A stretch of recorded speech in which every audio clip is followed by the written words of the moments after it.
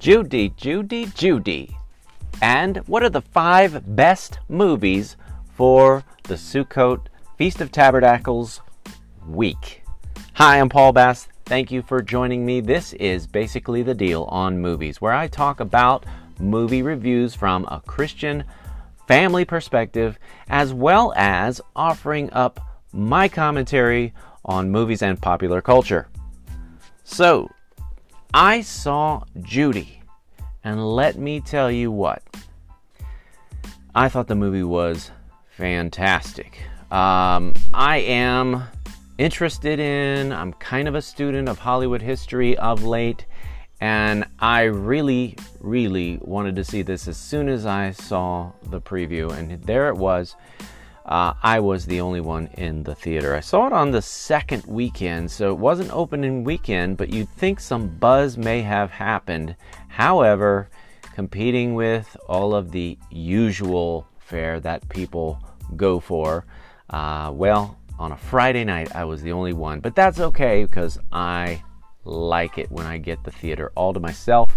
So there I was, watching this movie, and I was just blown away. It was so sad, and I did a little bit of research afterwards and looking at the parts that are sort of made, and I actually kind of enjoy watching biographies for that fact, because I like to see if I can catch what is sort of Hollywoodizing for a movie. And so I'm looking at it and saying, okay, and some of the sequences that they used and things like that, they were kind of flipped around and things to make the script a little more flowing and things like that. But this was a 5-week period of time for Judy Garland, and much later in her life, which was too young, she died at age 47, and this was right before that period, sadly. And you know what I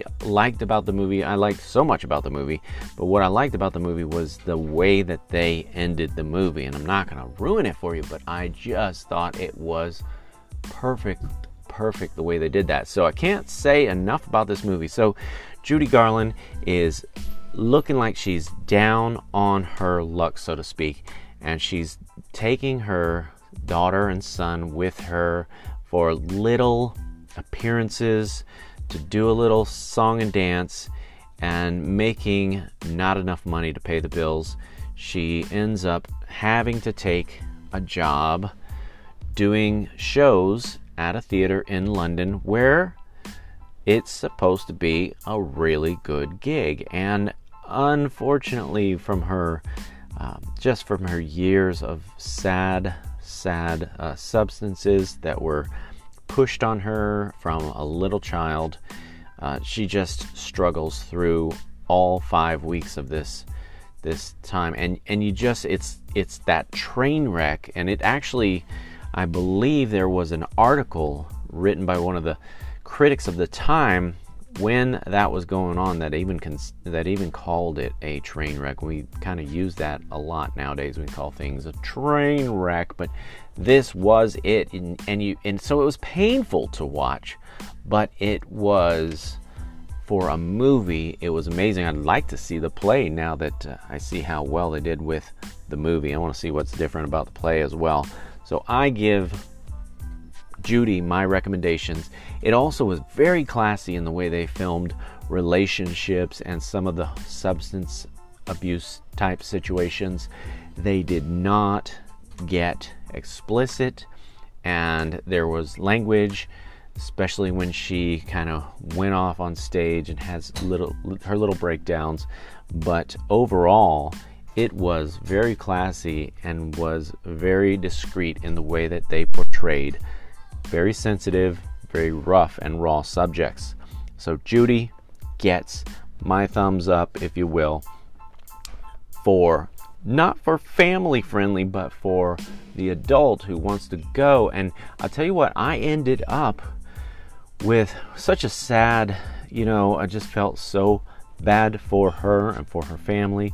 But there's something about watching that type of thing that kind of centers yourself. I don't know if that happens with you, but I certainly do. I watch it and I just, say, but for the grace of God, there go I. So I say that I can pull things from that, but I would not take a child with me to that movie. It's definitely a one or maybe a mom and dad to go see. It's definitely for a more mature crowd. All right, so, and now I have for you my top 5 list. I've been reading, and I'm trying to tie in these holidays throughout the year. And especially if you know me from my blog, paulbass.net, you'll know that I am one who celebrates the feasts that are in the Bible. I don't think that we needed to do away with them, and I certainly don't think we should have replaced them. Speaking as a Christian, I don't think we should have replaced them with other holidays when these are the ones that God gave us. So if you ever want to talk about that, that's fine, but that's sort of another subject. But I do like to bring that in when watching movies. And so I did my little research, and I decided to give these recommendations to you. Top 5. Okay, number 5, Red Dawn, 1984. Okay, and there's actually 2 reasons, okay? One reason, hey, you got to give me this.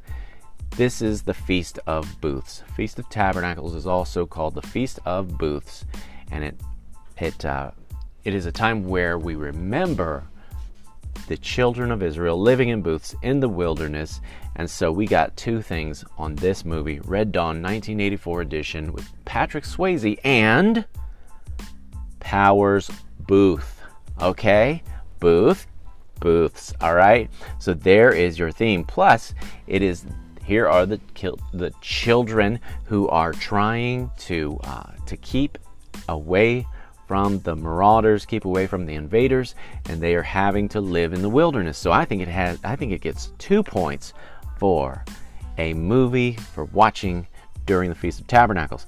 The second one, number 2. Did I start at 5 or did I start at 1? Okay, I'm just going to go to 2. Number 1 was Red Dawn. Number 2, Plymouth Adventure, 1952. That is a movie starring Spencer Tracy, and if you couldn't tell, it is about the Pilgrims. It's about the Pilgrims and their journey and their struggles, and of course, Thanksgiving.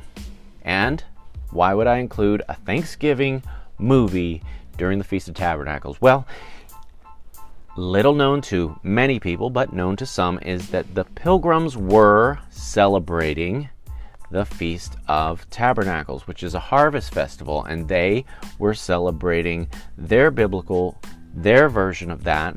And it was not during November, it was when they had the fall harvest earlier on, and it was around the time of the Feast of Tabernacles.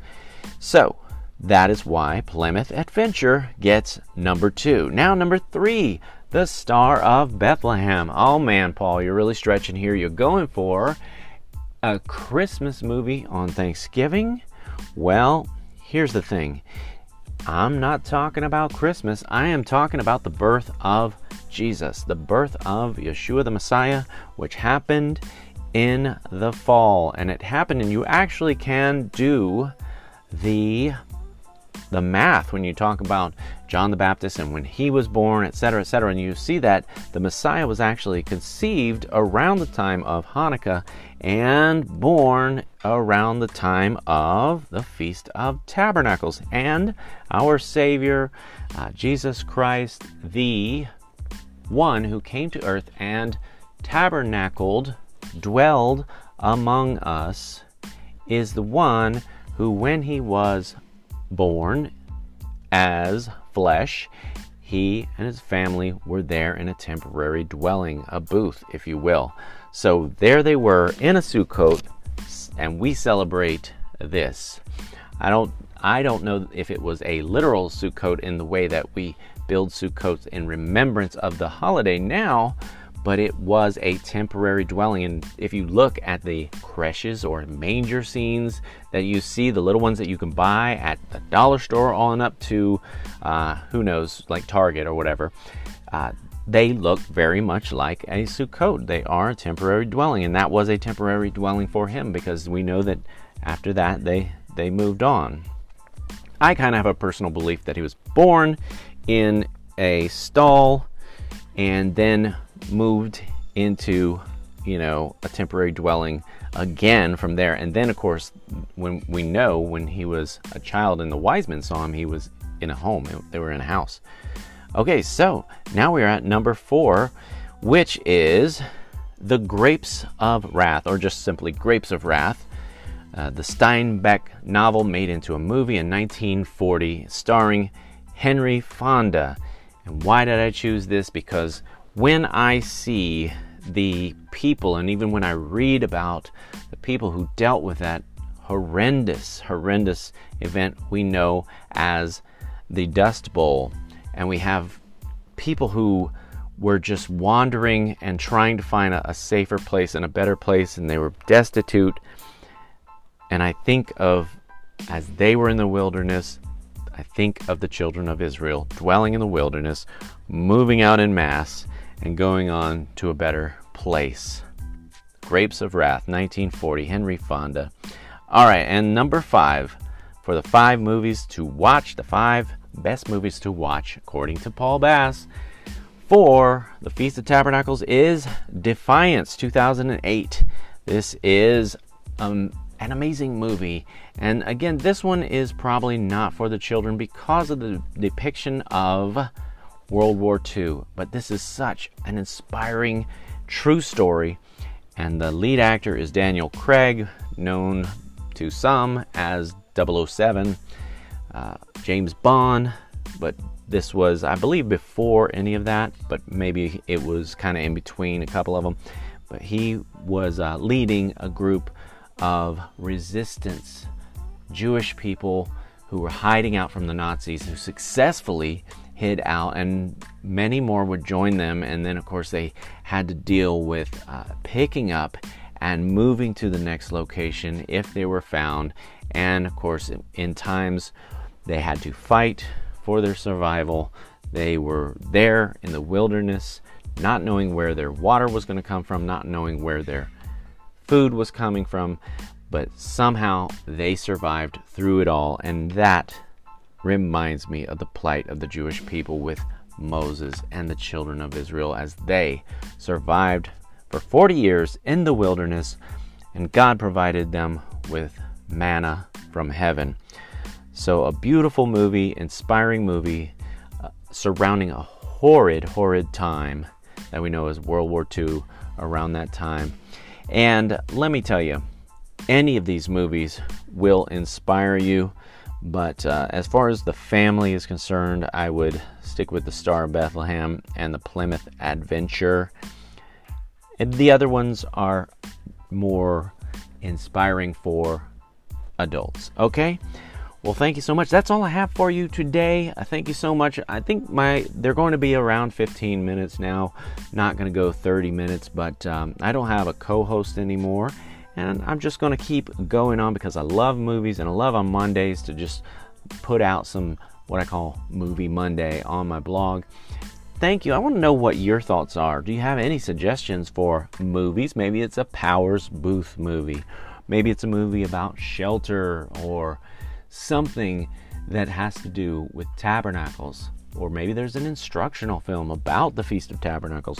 Let me know. Or there's a movie maybe where that's a part of the plot inside the movie. But make sure you go to my website and comment in the section below the blog post for 5 best Sukkot movies. All right, thank you so much. I'm Paul Bass. Thank you so much for listening to basically the Deal on Movies, where I talk about movies from a Christian perspective. Have a blessed week, and I'll talk to you next week.